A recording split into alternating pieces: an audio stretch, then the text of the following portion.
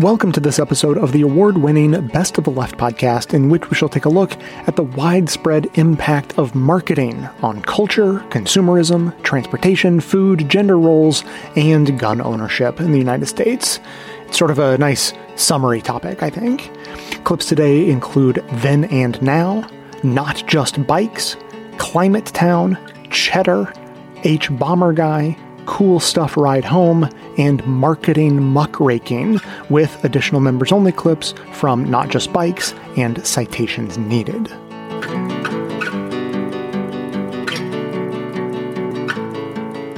Some objects, some consumer goods, fulfill a simple, natural, biological need. We eat to satiate ourselves. We buy a bed to sleep on, a home to protect us from the elements. But we're not just a needs species. We go beyond our simple needs. We create new desires, new ways of being in the world. We seem to have a desire for the new, but really understanding what that means, what it could mean, has only developed over the past few hundred years. We can see this shift in what desire means across the 19th century. Sociologist Colin Campbell argues, for example, that Romanticism, that hugely influential pan-European movement that emphasised feelings, sentiments, emotions, novel experiences and adventure and creativity, was an important part of the development of a consumerist outlook. Campbell writes that the consumer withdraws from reality as fast as he encounters it, ever casting his daydreams forward in time, attaching them to objects of desire, and then subsequently unhooking them from these objects as and when they are attained and experienced. As modernity developed and we were unshackled from the circularity of traditional life, of the same routines every day, every month, every year, we began to want to collect something new, experiences. Oscar Wilde satirised this idea of new experiences in his 1891 The Picture of Dorian Gray. Gray exchanges his soul for everlasting youth so that he can live endlessly as a hedonist. Rachel Balby writes that Gray exchanges his moral self for the unbound liberty of the new hedonist. There's no limit to the number of personalities he can adopt, to the experiences he can try. The modern world created adventurers, explorers, dandies and flaneurs, moving through the streets, through the countryside, moving through the world, just to collate and to understand the new. Already in 1655, philosopher and scientist Robert Boyle had written that while other creatures were content with easily attainable necessaries, humans had a multiplicity of desires and greedy appetites. In 1741's Fable of the Bees, Bernard Mandeville had argued against the received wisdom of Christianity, the ancient Greeks and the Romans, that private vice and selfish individual desire were simply pernicious. Instead, he said, they were socially useful. They created more trade, more commerce, and in the end made everyone better off. Scottish Enlightenment philosopher David Hume agreed to an extent, writing that indolent luxury was still pernicious, but that an increase and consumption of all the commodities which serve to the ornament and pleasures of life are advantages to society.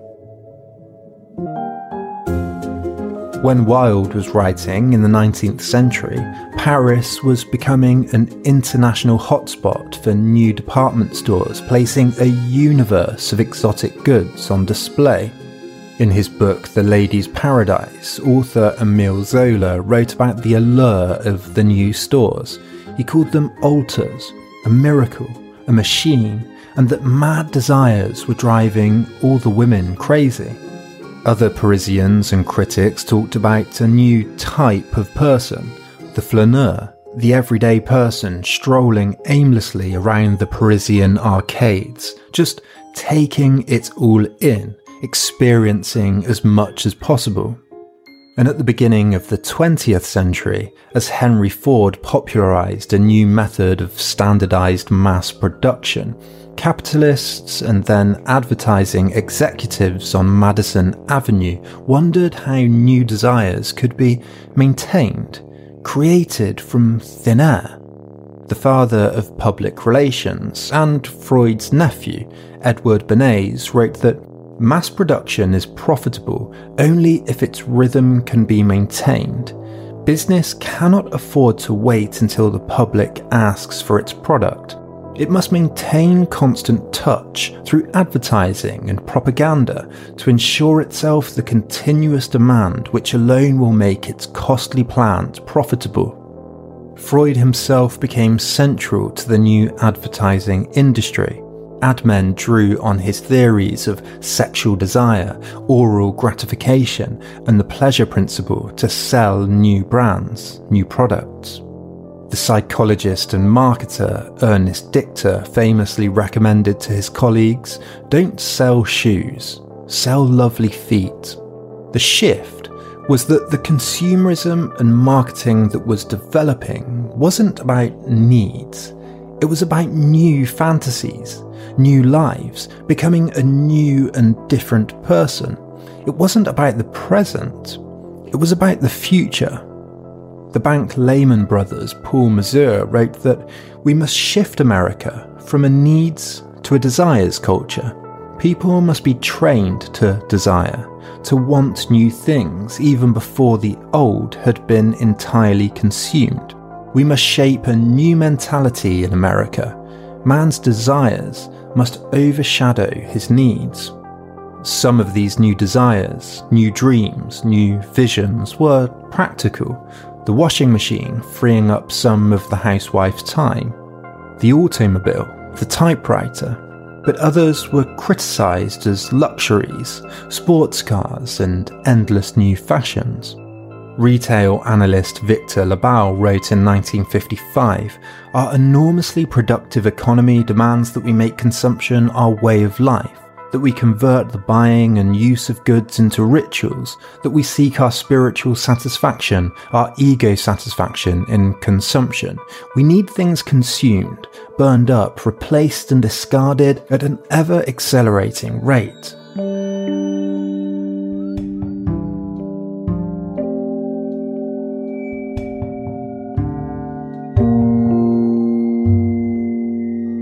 This is the American dream of freedom on wheels. An automotive age, traveling on time-saving superhighways. Futurama's free-flowing channels of concrete and steel. I love this quote. It speaks about highways as this magical new technology that will bring freedom to everyone. Of course, there are still people holding on to this idea today, but most of us acknowledge that reality is quite different. These free-flowing channels of concrete and steel look more like this, jammed up with so much traffic that nobody is getting anywhere quickly. When I think about highways, especially elevated highways, I think of them as this, an antiquated mid-century technology that never really lived up to its promised potential. And when I'm on a high-speed train comfortably flying along at 300 kilometers an hour, it's really hard to see highways as anything other than a washed-up, outdated technology. But of course, in the 1950s, this was the future, especially according to General Motors. So here's the key message in this video. We have become the nation on wheels, with more motorized mobility than ever dreamed of before. Though we have the greatest highway system in all the world, it can't carry the mounting traffic of our growing greatness. Our growing greatness. I love that little bit of American exceptionalism in there. Anyway, it's funny to see that already in 1954, the roads weren't big enough to fit all the cars. We now refer to this as induced demand, where building more roads and highways generates more trips by car, requiring even more roads and wider highways in a never-ending cycle, or at least until the city goes bankrupt. But this effect was known to urban planners as early as the 1930s, when it was referred to as traffic generation. Of course, this film doesn't talk about induced demand because it was made by GM, and they love the idea that more people will drive because then they'll sell more cars. That's like the entire point. We're running out of roads. We didn't dream big enough. Yeah, that's the problem. Not that you've built a car-dependent system with no viable alternatives to driving. And here's the crisis. 2/3 of the way is now obsolete, worn out, inadequate in width, inferior in condition, capacity, and safety. Sure, these were good roads 30 years ago when they were laid out. But nothing lasts forever. I find this part very interesting because this is exactly what Strong Towns talks about so often. It's not the cost of building the roads that is the biggest problem, it's the ongoing maintenance expense, especially the replacement cost of the infrastructure that tends to happen after about 30 years. Here, this video acknowledges this problem, the financial cost of the end of the first life cycle of automobile infrastructure. Of course, their solution is for the government to pay for it all, but we'll get to that later. All over the county, our farm-to-market roads are dying of old age.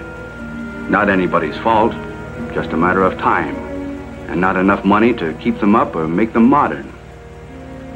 Most were built in the 20s.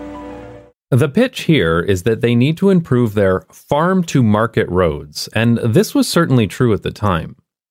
It's important to have good quality infrastructure to get products from where they're produced to where they're sold, and even today, many highway projects are pitched as a way of speeding up trucking.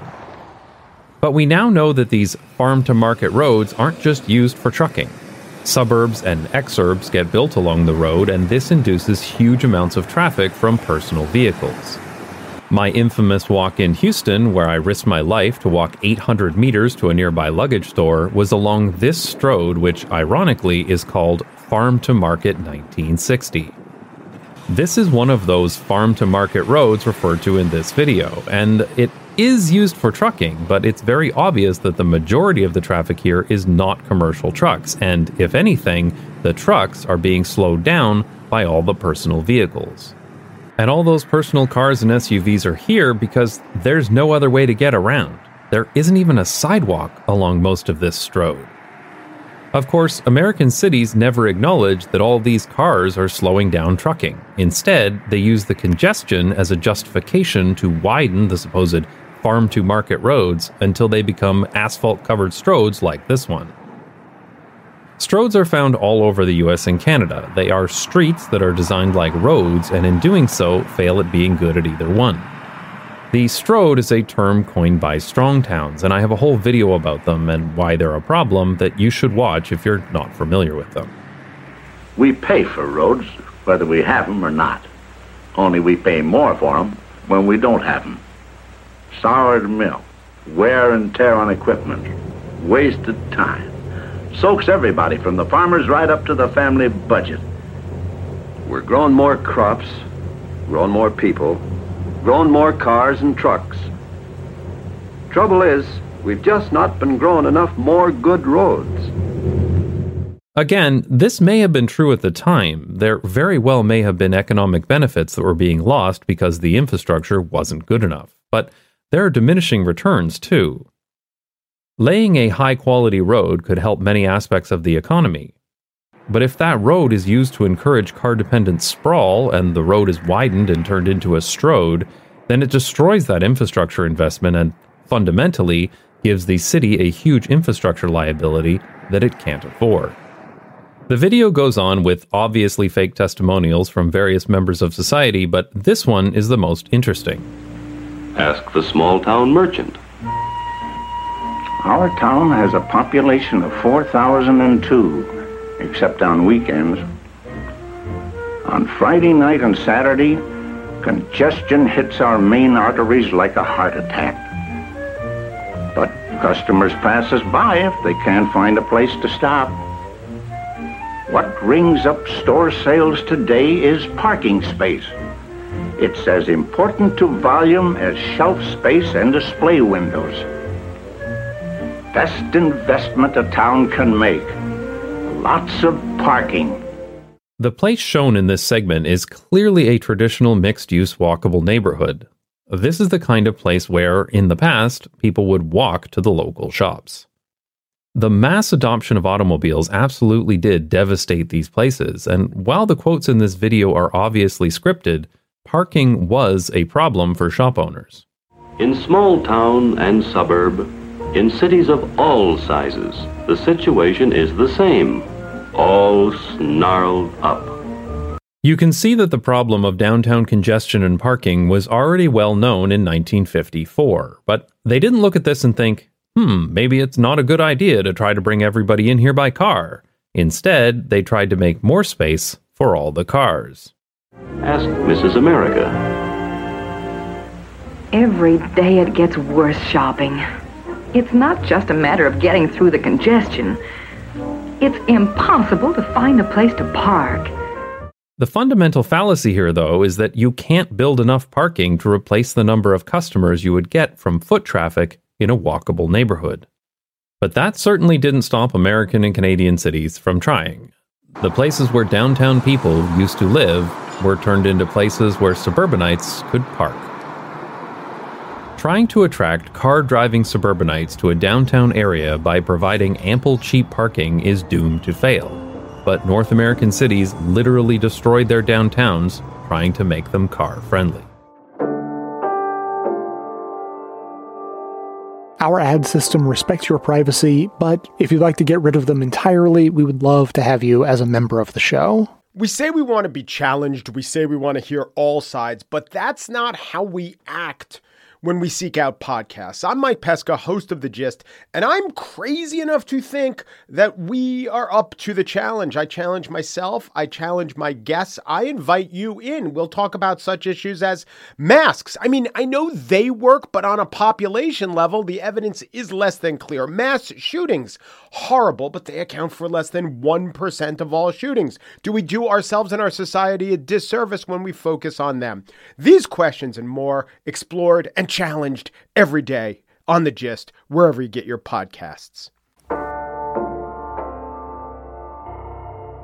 In the event that a pedestrian was hit by a car, the driver of the car was almost always held liable because they were a car and they hit a kid. The problem got so bad that cities started voting on legislation that would limit a car's speed to 20 miles per hour in city centers, so cars would stop hitting kids by, ironically, the boatload. It all came to a head in 1923 when a full 10% of the city of Cincinnati, 42,000 people, physically signed a petition. And this wasn't some kind of change.org petition to outlaw the word slacktivism online. 42,000 people signed this thing, like with a pen, and not a good pen, a pen from the 1920s. So at this point, car companies had to listen to the will of the people, and I'm just kidding. They launched this series of racist ads attacking Cincinnati and successfully killed the mandate. The auto industry was after permanent custody of the streets, not some kind of weekends and holidays visitation rights. Unfortunately, by 1924, so many people were getting killed by cars. Such a sum is difficult to comprehend. That Calvin Coolidge, aka the President America forgot, asked his then Secretary of Commerce Herbert Hoover to please do something, anything, so people would stop getting killed by cars. Hoover started the first national conference on street and highway safety and kicked the whole thing off with some pretty terrifying statistics. Over the past year alone, America had suffered an estimated $600 million in economic losses from death and injury, 22,600 deaths so far that year, and 678,000 serious injuries caused by cars. And let's just take a quick peek at the list of organizations Hoover gathered to figure out the best way to stop cars from killing pedestrians. Oh, it's car companies. It's almost all car companies. Okay. But I'm sure putting a bunch of proverbial foxes in charge of metaphorical henhouse security didn't have any lasting impact. Oh, the conference laid the foundation for the 1928 Model Municipal Traffic Ordinance, a set of the strictest anti-pedestrian rules in America. Okay, that's not fair. It gave people the freedom to do whatever they want in the road, as long as what they wanted was to cross the street in only a tiny little designated area and only at right angles. Go around! Go around!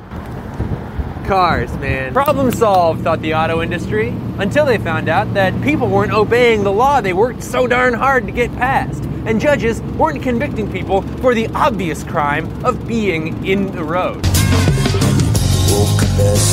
So they did three things. Number one, they made fun of people who got killed by cars. Do you wonder at the gentle chuckling of the undertaker? Out they rush, running, jumping, and skipping across the street. Don't take foolish chances.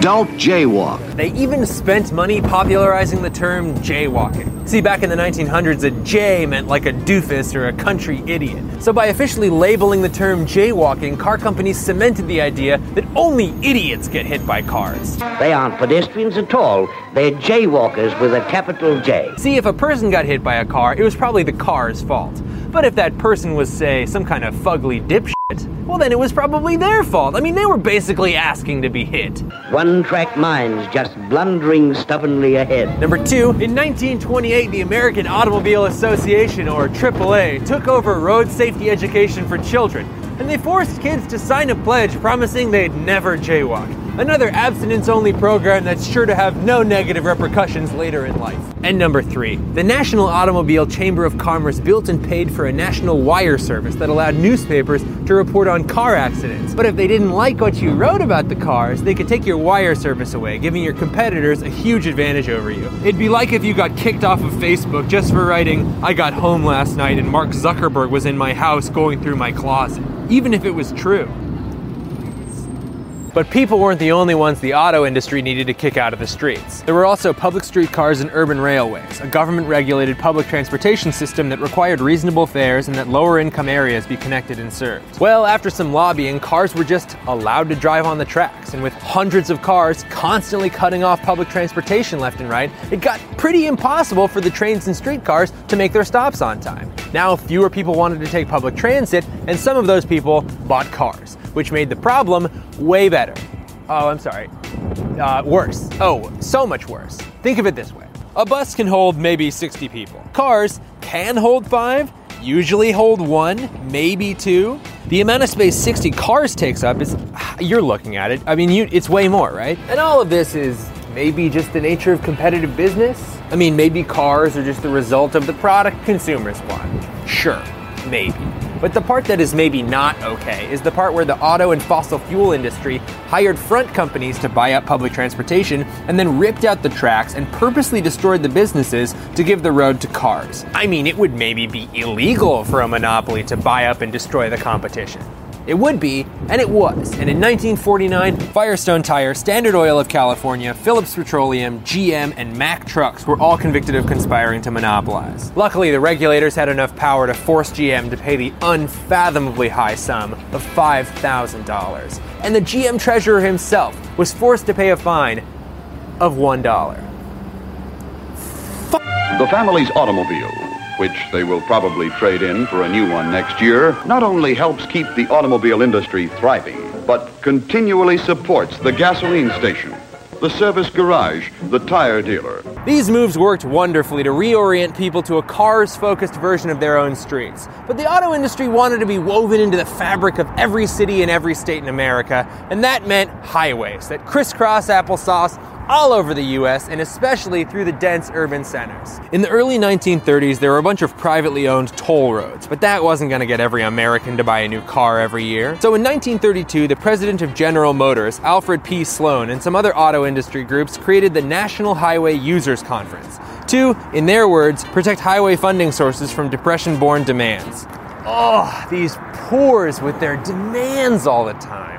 Well, it became clear to them that they needed to fund highway spending through a more socialist kind of method. So they successfully lobbied to fund roads using a national tax on gasoline. Ever heard the term freeway? Well, the free refers to the fact that it wasn't a toll road, and the way is for the way that it actually wasn't free at all, and it was in fact subsidized by the government when the gasoline tax didn't cover the cost. There was a 1939 congressional report called Toll Roads and Free Roads that really lays out exactly what the auto industry was hoping for, and spoiler alert, almost exactly what they would get. But most people don't read congressional reports. So in 1939, GM sold their dream of highways chopping apart American cities and connecting everything by cars by sponsoring a gigantic diorama of their idea of the future of America. And I know what you might be thinking. How could a diorama possibly do something like that? Easy. You do it at the 1939 New York World's Fair, baby.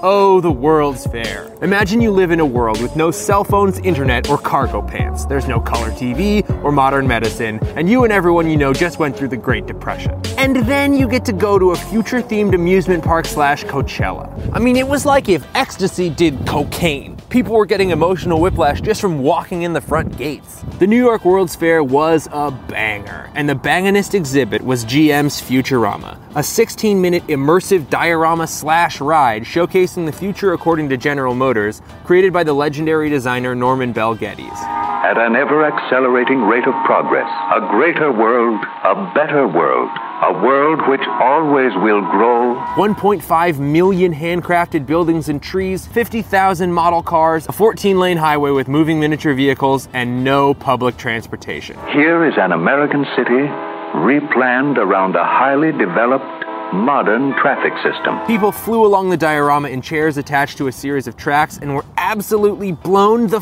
away by what GM was showing them. In America, there was no cohesive understanding of what the future could even look like. But within the first 3 months of opening, 2 million people had seen the exhibit and were convinced this was the future. Sprawling interstate highways, a car for everyone, no public transportation, lots of people living in the suburbs, and basically, exactly what America ended up looking like by the 1970s. It was so good that Walt Disney admitted to ripping it off when he created Epcot, the most culturally sensitive destination in America.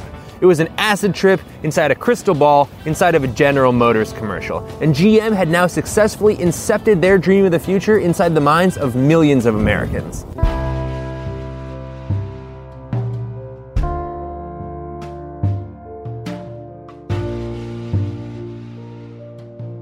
As Europeans settled on the eastern seaboard and brought slaves over from Africa, a new phenomenon emerged. Taking that Native American kind of smoking traditions and then adding European and African smoking traditions as well. And those all come together and they start to become what we call barbecue today. It became a very favored way of cooking for big events, particularly in the southern colonies, Virginia, North and South Carolina.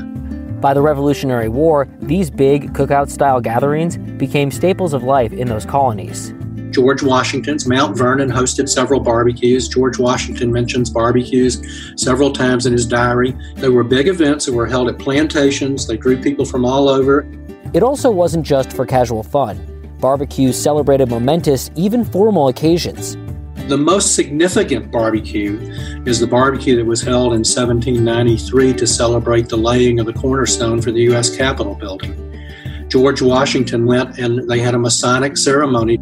And after the ceremony, all the dignitaries repaired to what's called an ox barbecue. It's beef barbecue. As the young country started to solidify, barbecue did too, becoming a focal point of antebellum life. For all of Gone with the Wind's many, many faults, and there are a lot of them, it did key in on something by opening with a barbecue. I was counting on eating barbecue with you two. Well, you are, Scarlett. Of course you are, honey. But what that movie and many people since have missed is how central enslaved African-American skill, craft, and creativity were to the emergence of this cuisine. George Washington did not cook barbecue. He hosted barbecues. African Americans were the principal cooks of barbecue. Newspaper articles and magazine articles from the 1800s, and even for most of the 1900s, they would say African Americans were indispensable to having the best barbecue. A barbecue would have been held in a large clearing or meadow. There would be a very long trench, which would be about 1.5 feet deep, maybe 3 feet wide, and then essentially you would have whole animal carcasses on rods across that pit with people flipping it and dousing it with a sop of usually vinegar and spices.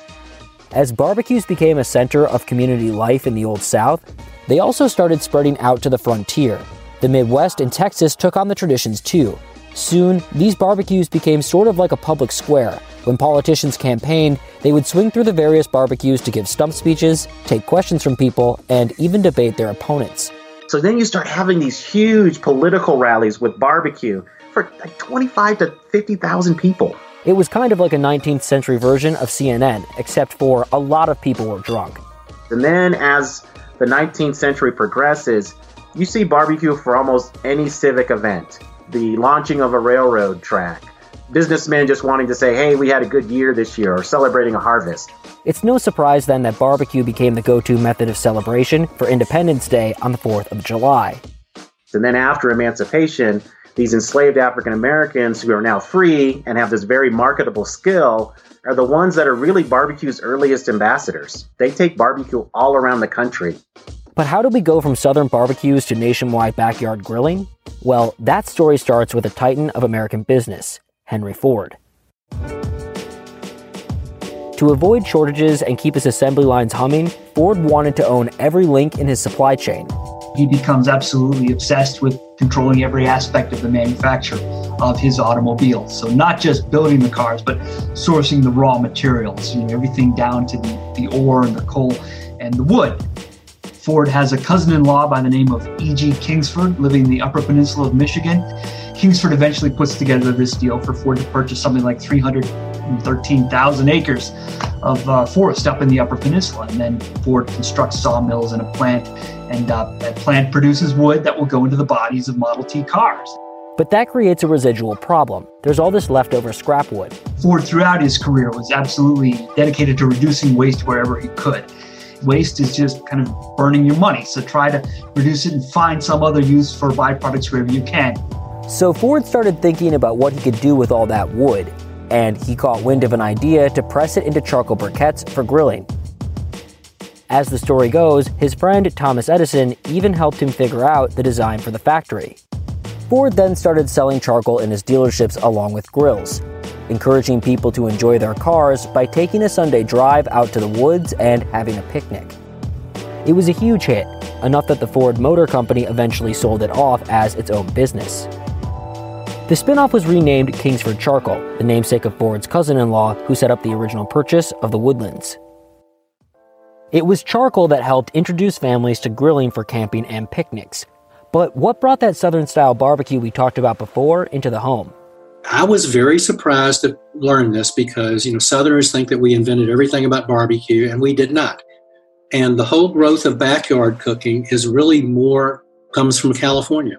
Barbecue culture had continued moving west with Americans in the 1800s. As it moved into California, it started to mix with outdoor cooking traditions coming out of Mexico too.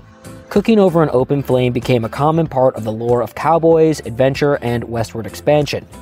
As people settled on the California coast and built middle-class homes, many added big stone barbecue pits to cook in the backyard. With a little bit of media exposure casting the pits as a piece of the California good life, this backyard quirk started to catch on all over the country. Sunset Magazine even put out a cookbook with instructions for building your own backyard barbecue pit and included barbecue recipes. Over the next few decades, these pits popped up in countless yards, becoming such a common home improvement project that one even made an appearance in an I Love Lucy episode. But then there was George Stephen. He worked at Weber Brothers Metal Works, a company that mainly fabricated buoys in Chicago. He started to get annoyed with his barbecue pit and other early attempts at backyard grills because weather and uneven heat could ruin a good meal without warning. So in 1952, he took a buoy, cut it in half, attached 3 legs, and voila! He had a grill that could provide shelter from the rain and cook with even heat. The now iconic Weber grill. Cheap, durable, and much easier than building a barbecue pit, it opened up grilling to the masses. The 1950s and 60s also saw forces in American society pulling people into the home and towards family life. These forces helped grilling take off as a national pastime. If the Cold War was a battle of ideas and of politics, the U.S. weapon was the, quote, American dream, to demonstrate that the American way of life was the best way of life and that it should be the aspiration for people everywhere. This battle of ideas came to a head on the domestic front during an epic news event of the 1950s, the kitchen debate between Vice President Richard Nixon and Soviet Premier Nikita Khrushchev. Over the backdrop of an exhibition showcasing a modern American kitchen, the two leaders went toe-to-toe on which country was better. They became very involved in arguing over who had better houses, who had better appliances, and who had better women. You can really see that it was about lifestyle, that it was about family, it was about gender, it was about how do you live. This meant that being a good citizen was wrapped up, whether consciously or not, in how well you aspired to and embodied this ideal of the perfect American family life. The American way of life is the white picket fence around the single-family home in the suburbs with a nuclear family, happily buying things And Dad was out busy earning a living, and Mom was home happily taking care of the house and kids. And so you really do begin to see the development of a white, middle-class, suburban, consumerist, heterosexual ideal.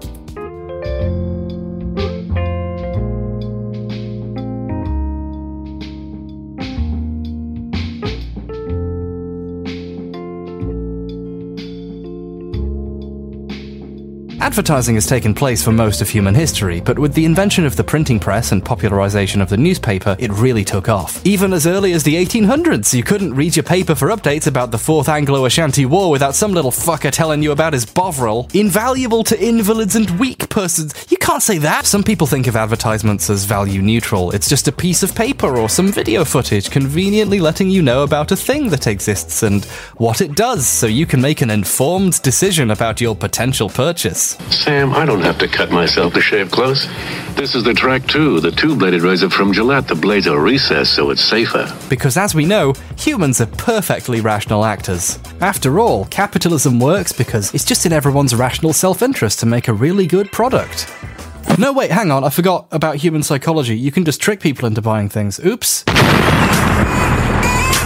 It turns out that it's possible to convince people to do things they wouldn't do otherwise, and probably shouldn't. Advertising is really a large collection of people trying to find the most effective way of getting you to give your money to their bosses to buy their thing. It's a massive and very lucrative industry. To put it the way this old cigarette commercial did, we're gonna getcha. One of the most effective ways to sell a product is to tie it to someone's sense of value or their goals. Owning this product will prove you're a successful person. This product will make you irresistible to women we made up.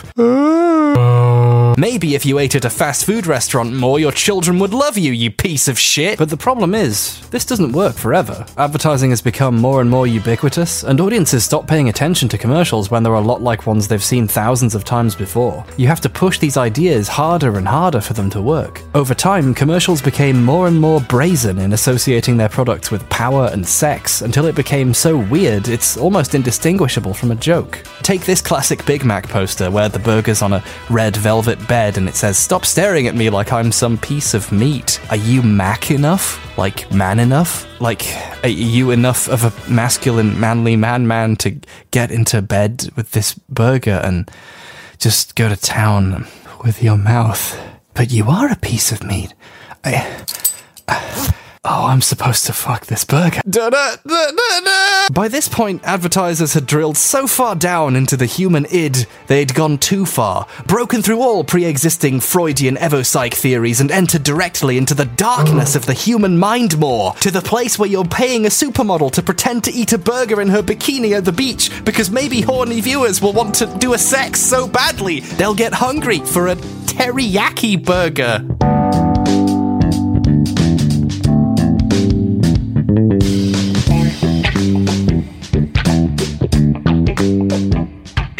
The shift, or at least the main one that Friedman relays, came amidst various shifting social norms in the latter half of the 19th century, including more women joining the workforce. This precipitated the rise of women's restaurants, places where women could go to have a midday meal and not be disturbed by rowdy, drunken men. But, at least in the beginning, the menus in men's restaurants and women's restaurants were exactly the same. It was only as more and more women's restaurants began to proliferate and chains emerged that companies began coming up with foods they decided were more appropriate for women. Things like fish, cottage cheese, and desserts. Especially desserts. Seen as light and airy and a vice that weak women couldn't resist, desserts outnumbered entrees on many menus at the time, according to Friedman.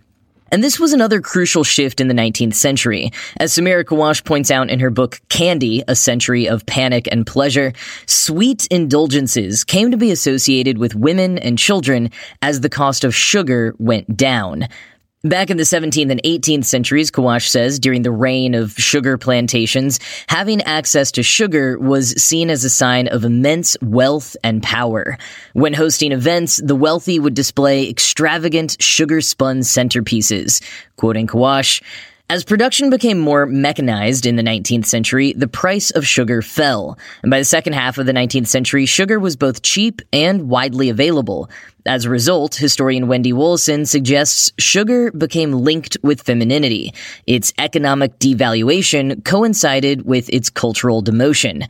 Sweets were banished to the margins of the table, just as women and children were banished to the drawing rooms and nurseries. It's a common belief that women and children are the ones who crave candy. The masculinity of a man who likes candy too much is often seen as somewhat suspect. This turns out to not be the whole story. Historically, men have also eaten their share and have even, at some points during the last century, been the primary market for it. But perhaps food historians have paid so little attention to candy because this cultural connection between sweet, trivial people, i.e. women and children, and sweet, trivial candy. End quote. And we also can't separate this from racism and colonialism. Apart from the enslaved people working on the sugar plantations, of course, white people also needed to prove that they were naturally and scientifically superior to everyone else. That was among the driving factors of the creation of strict gender boundaries around the 19th century. Quoting Kravitz Marshall in An Injustice magazine, as Melissa N. Stein discusses in Measuring Manhood, Race and the Science of Masculinity, race became the purview of 19th and early 20th century American science. White people used their physical gender standards and proposed sex differences to prove their superiority to Africans via scientific racism of the mid-1800s. Many know of the previous measurements of skulls for determining racial purity, but people also used similar evaluations to affirm their gender. Numerous middle-class white women used phrenology, the assessment of bumps on the skull, to reassure themselves of their womanhood and distinguish themselves from other races and lower economic classes. By promoting women's health as good for the race, Carla Biddle writes in Woman, Know Thyself, phrenology encouraged good breeding and recommended that women select partners with heredity in mind. Phrenologists in the United States argued that the procedure demonstrated that Europeans were morally and intellectually superior to other races. The 19th century saw white scientists declaring that only white people could achieve binary sex differentiation. By contrast, people of color allegedly hadn't evolved enough to differentiate between male and female.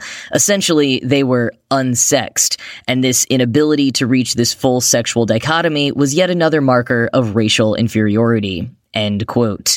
So therefore, the more white people conformed to whatever high society and advertisements told them they were supposed to do as a man or as a woman, the safer they could feel at the top of the evolutionary pyramid, the more they could distinguish themselves from all other races and ethnicities. And this was certainly a class issue even within white society, with working class women being seen as much more masculine than their wealthy counterparts.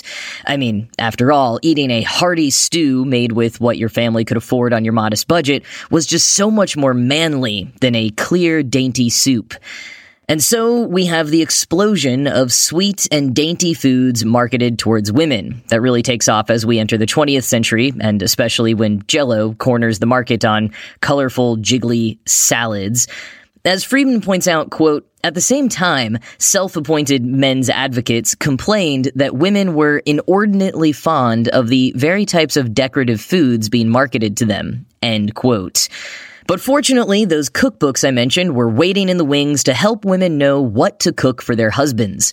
As early as 1872, books with titles and subtitles like How to Keep a Husband and The Way to a Man's Heart instructed women on feeding their husbands foods that they themselves most likely did not desire at all.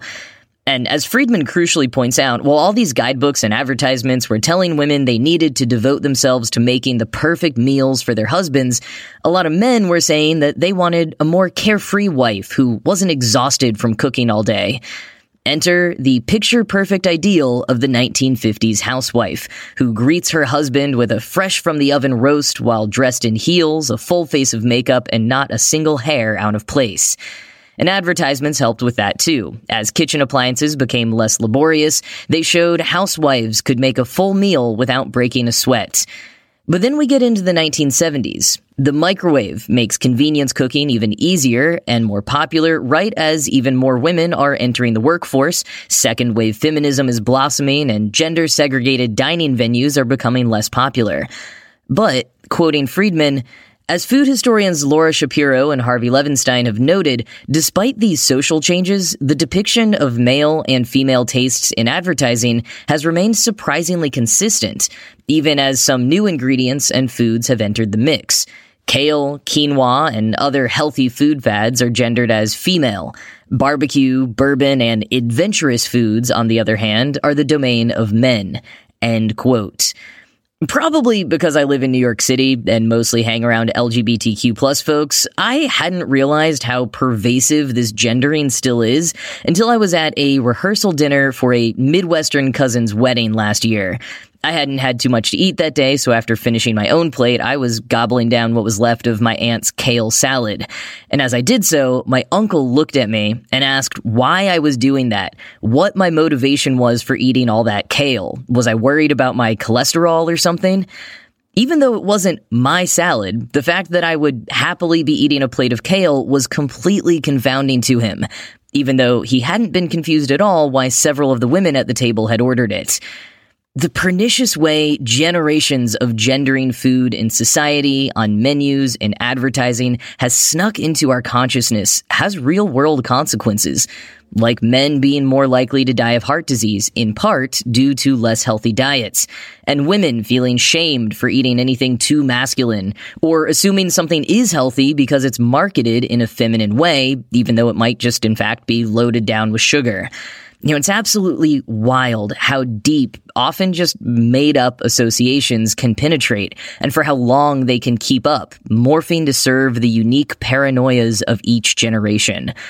Given what we're seeing right now with trans people being used as the latest scapegoat of the culture wars, I'm sure the gender binary of food, with things like gunmetal black protein-packed yogurt for men, will only pick up in the coming years.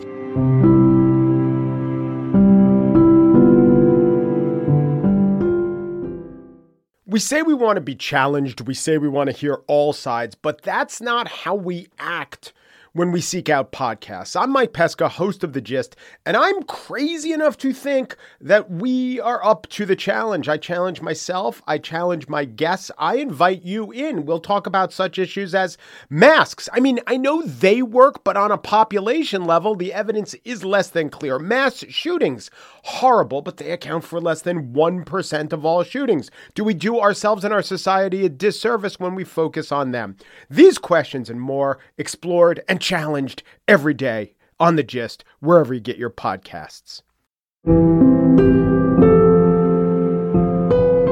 There is a very concerted effort on the part of firearm manufacturers, the NRA, the different industry associations, to glamorize this for youth, because if they don't, there's not going to be a big enough market for them to continue selling guns. Glocks for Girls, says this junior shooters essay from 2009. So this is a kids magazine dedicated to grooming the next generation of gun owners, and they're bringing it to women now, bringing it to girls. With a lot of guns that are marketed to kids, they'll give them kind of fun, playful names. The Savage Rascal. And again, if you remember the man card kind of humor that was used to downplay the seriousness of gun ownership, to distract from this being a weapon of murder, it's just a rascal. And this is actually from an article that I found on like the 5 best guns to get your kid their first rifle. Here's your first rifle. Here's our 5 recommendations from a gun trade magazine. The copy on this reads, "This little rifle is great for kids and one of my favorites. The Savage Rascal is lightweight and the AccuTrigger helps kids with flinching. Also, since it is a bolt action, it adds a level of safety." I don't know how much safety you can add to a rifle for kids, but they're making the case for it. The history of gun marketing, specifically in the last few decades, has been focusing more and more on children. And the kids coming of age today, and you think about the young man, Adam Lanza, who perpetrated the Newtown Sandy Hook massacre, he had come of age at a time when these ads were pretty much unregulated. Like, as I said, there was that law passed in 2005 that gun manufacturers were not held liable for what people did with guns, including, coming out of their marketing campaigns. So As household gun ownership has declined and the primary market of white men is aging up, the industry is looking to create replacement shooters, right? With the tobacco industry, they started targeting replacement smokers. How can we make smoking look cool for kids? Because soon the people who smoke the Marlboro Reds, they're going to die. And so how do we get a new market and growing up? They might not be able to buy cigarettes yet, but they will one day. And so we're going to create all these campaigns to breed a new generation of replacement smokers. And now the firearm industry has been doing the same thing for replacement shooters. You know, they're integrating plastic into the design to make guns seem less scary. In an article on the NRA family website from, I think it was like 2005-ish, the copy reads, "A tiny gun intended for the very youngest shooters. We're targeting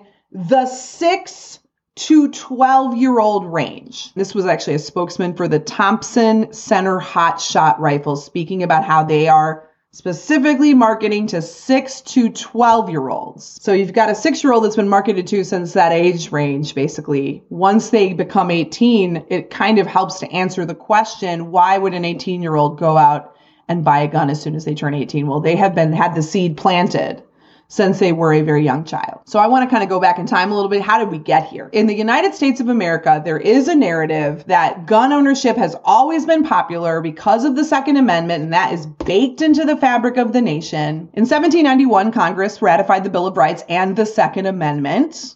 And from 1791 into 1934, there was very little regulation. It was pretty restricted in the very early days of like colonizing the United States of America.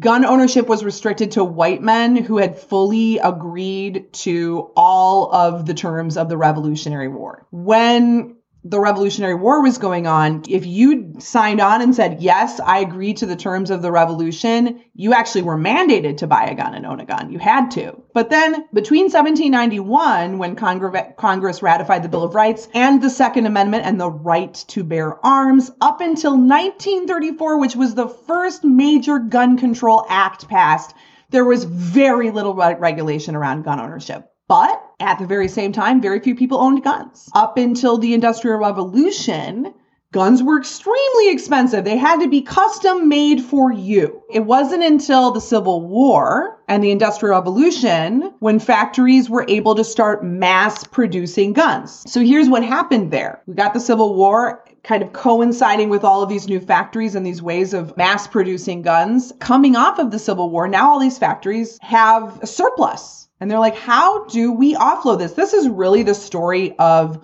modern capitalism and modern buying culture in general. Was Industrial Revolution comes, all these people are quick to rush to get part of like this new gold rush of I'm going to own a factory and I'm going to make stuff really cheap. And then there's the question of how the heck am I going to get people to buy it? Because we were not a buying culture historically, right? People didn't have a lot of excess money.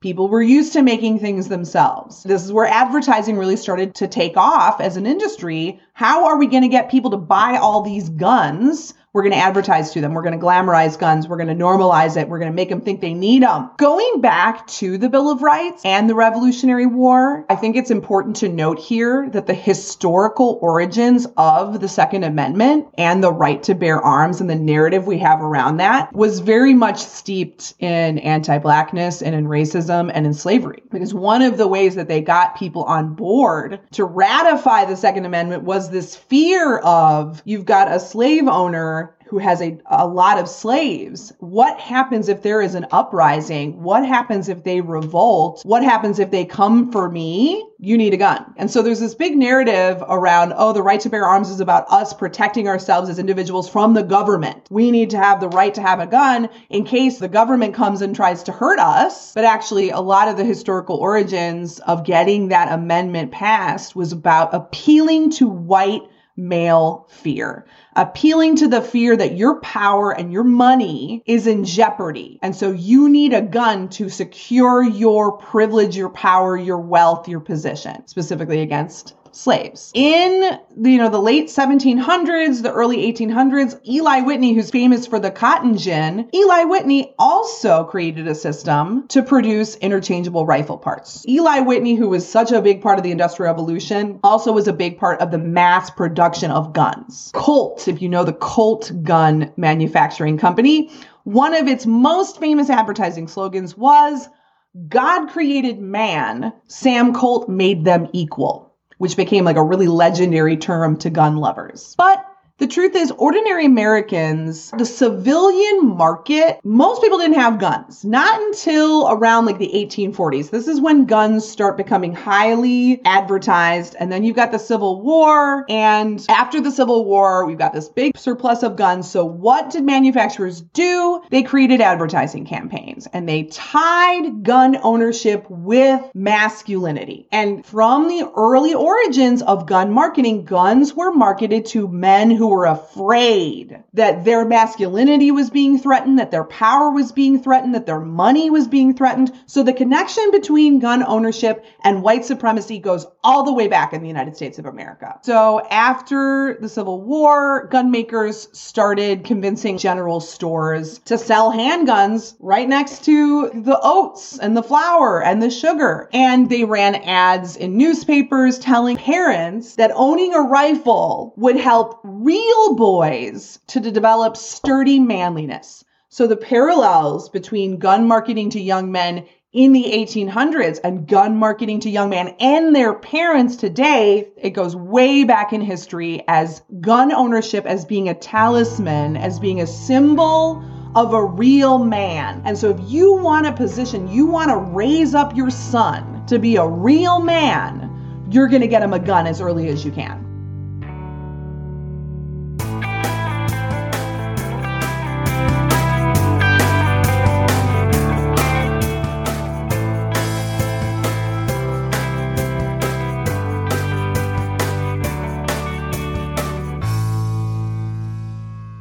We've just heard clips today, starting with Then and Now, breaking down the manufacturing of desire. Not Just Bikes told the story of the infrastructure required to support the mass adoption of cars. Climate Town described the culture shift toward becoming a car-centric society. Cheddar explained the history of the backyard barbecue. H. Bomber Guy delved into the utter grossness of advertising. Cool Stuff Ride Home explained how our food got genderized.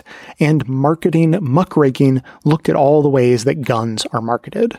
That's what everybody heard, but members also heard bonus clips from Not Just Bikes, explaining why SUVs are so much more dangerous than smaller cars, and why they're more likely to be driven by assholes. Most of the features that make SUV drivers feel safe actually make them more dangerous. Many buyers say they wanted an SUV because you sit up high while driving them, which gives better visibility, but that's not really true. And Citations Needed dove deeper into the history of genderized foods, going back to settler colonialism and westward expansion. Around the late 19th century, likely not a coincidence that the US was expanding west simultaneously, media in the form of advertisements, magazine articles, features, and dietary advice reinforce the gendered characteristics of meat, particularly, of course, red meat, that persist still today. To hear that and have all of our bonus content delivered seamlessly to the new members-only podcast feed that you'll receive, sign up to support the show at bestoftheleft.com/support, or shoot me an email requesting a financial hardship membership, because we don't let a lack of funds stand in the way of hearing more information. And now, as we wrap up our topic on marketing, the biggest news in marketing right now is that Apple has announced their VR headset, years in the making, and now it's a real thing that exists in the world. Not that you can buy it, but it's been announced. And there's been a lot of talk about whether it will be more isolating for people or facilitate more ways for people to connect. And I think the obvious answer is both. Apple highlights that they thought a lot about making sure that wearing the device wasn't isolating, because they had that exact fear. And so they made it possible to see people in the room through the headset, and for those people in the room to be able to see an approximation of the wearer's eyes as well. See? Not isolated. You can still see people in the room. But then you actually look at all of their demonstration videos, and it's always a person sitting or standing in a room by themselves using the device in a solo experience. So pretty isolated again. But wait, Apple will say, we've also built in lots of ways to connect with other people through the headset. So while it may somewhat separate you from people in the same room, it can bring you closer to people who are far away. Okay, fair enough. Though nothing can match an in-person encounter, it's true that a phone call is better than nothing, and a video call, with probably some caveats, is usually better than a phone call. And so, who knows, will it be possible that meeting in a shared virtual space, maybe doing a shared virtual activity, might be even better? Help people connect across distance even a little bit better? Maybe. So, in all likelihood, it's probably going to be a mixed bag. But I think today's episode gives us the chance to think about the bigger picture. We are currently experiencing an epidemic of isolation and loneliness in our society, which is precisely why people are so concerned and vocal about any new technology that may tend to push us into further isolation, at least physical isolation. And we are right to be concerned, because look at what happened with the marketing of the automobile. People used to live closer together in walkable communities before GM's marketing turned culture on its head, and it's the cars and roads we built to facilitate that culture change that is one of several factors that has steered society toward the loneliness we're now experiencing. But you could have said at the time that cars would actually help bring people closer together by helping them connect over longer distances, right? But that cuts both ways, and the VR headsets will cut both ways as well, because the ability to connect over longer distances also lowers the perceived social cost of moving farther away in the first place. Why not move far away when I can just drive or fly back to visit? Or, well, now I can have FaceTime or a VR experience to visit people, so why not move away? And that's how people end up living in isolation, away from the people they know, the friends they made when they were young. I know. I've been there. Now, it's tempting to take the contrarian stance that it's not really the technology, but only how we choose to use it. I mean, hey, cars didn't force you to move to the suburbs, and commercial travel didn't force you to move across the country. But the truth is that technology does matter, because both things can be true. We're not talking about force or coercion, but everything still nudges us to act in one direction or another. For instance, even though, as silly as I think the relationship is between masculinity, meat, and backyard barbecues, I can at least appreciate that that's an invention that tends to draw people together rather than pushing them apart. Whereas cars and the suburbs in general do the opposite. But that is why marketing and the forces of capitalism are so important to understand. Technology, whether it be a car, plane, barbecue, or VR headset, may nudge us to act in one way or another. But the marketing that comes with them is looking to shove us to act in exactly the way that will be the most profitable for corporations. Cars could be a perfectly useful tool for us, and didn't need to entirely take over the world, except for the fact that car companies used marketing and lobbying to convince people that they should, to maximize their profits. And you could say the same thing about guns. If not for the insatiable drive to sell as many as humanly possible to as many people as possible, there'd be no motivation to market them to 6-year-olds. And the impact of all of that marketing to maximize profits changes culture. Now, when it comes to kids, I favor a full ban on marketing targeting children. But for the adults among us, the counterweight to marketing is for us to actually have a good sense of what we need and what genuinely makes us happy. Because without that, we're a leaf being blown in the wind of marketing messages and the profit motives of corporations. That's going to be it for today. As always, keep the comments coming in. You can leave us a voicemail or text message at 202-999-3991 or send me an email to j@bestoftheleft.com. Thanks to everyone for listening. Thanks to Dion Clark and Aaron Clayton for their research work for the show and participation in our bonus episodes. Thanks to the transcriptionist trio, Ken, Brian, and LaWindy for their volunteer work helping put our transcripts together. Thanks to Amanda Hoffman for all of her work on our social media outlets, activism segment, graphic designing, webmastering, and bonus show co-hosting. And thanks to those who support the show by becoming a member or purchasing gift memberships at bestoftheleft.com/support through our Patreon page or from right inside the Apple Podcasts app. Membership is how you get instant access to our incredibly good and often funny bonus episodes, in addition to there being extra content, no ads, and chapter markers in all of our regular episodes, all through your regular podcast player. And if you want to continue the discussion, join our Discord community. There's a link to join in the show notes. So, coming to you from far outside the conventional wisdom of Washington, D.C., my name is Jay, and this has been the Best of the Left podcast, coming to you twice weekly, thanks entirely to the members and donors to the show from bestoftheleft.com.